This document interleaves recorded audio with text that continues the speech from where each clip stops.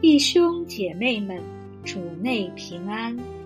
我们今天灵修的经文是彼得后书1章12到21节，经文如下：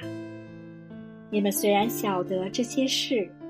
并且在你们已有的真道上坚固，我却要将这些事常常提醒你们。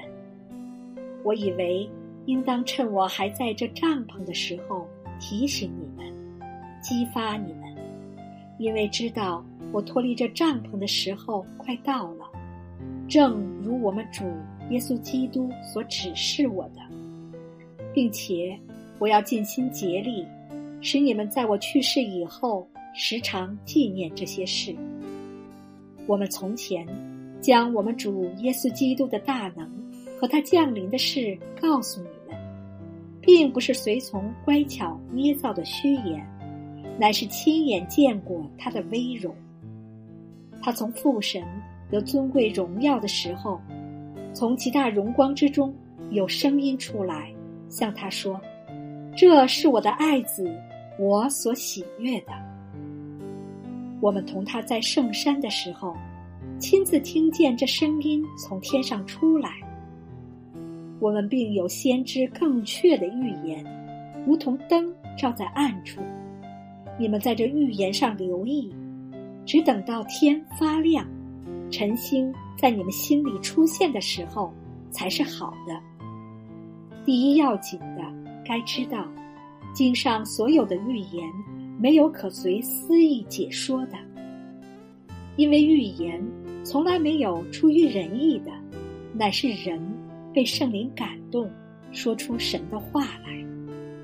现在让我们来一起思想牧长同工分享的主题，要纪念主恩。在这段经文里，使徒彼得用帐篷来比喻自己的肉体。圣灵启示他在地上的时日已经不多了，因为知道我脱离这帐篷的时候快到了，正如我们主耶稣基督所指示我的。也可以说，这段经文是彼得的临终遗言，最后的话。弟兄姊妹，如果你即将离开这个世界，只有时间写一封电邮或者打一个电话，你会打给谁呢？什么是你要讲的内容呢？我相信那一定是你最关心的人和事。使徒彼得最后的话是向他所关心和牧养的信徒发出的。经文中提醒一词出现了2次，他要提醒信徒什么呢？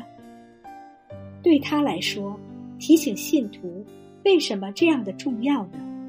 从上下文我们可以知道，使徒彼得所要提醒的是有关救恩的真道，以及信徒与那位道成肉身为他们成就了莫大救恩的耶稣基督的关系。尽管使徒彼得知道他的读者在真道上非常的坚固，他过去也常常提醒他们，但仍要趁着自己还活着，要尽心竭力来提醒他们，激励他们。因为彼得所信的是他亲身经历过的，他亲眼见过耶稣基督登山变相时的荣耀，亲自听见过天父的声音，他也见证了主耶稣按照旧约圣经的预言为众人受死、复活、升天的整个过程。但为什么彼得要一再提醒，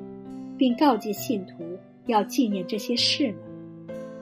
这与我们的信仰是生命的信仰有很大的关系。就像我们肉体的生命需要重复吃同样的营养食物，属灵的生命同样需要吃属灵的食物。主耶稣说：我对你们所说的话就是灵，就是生命。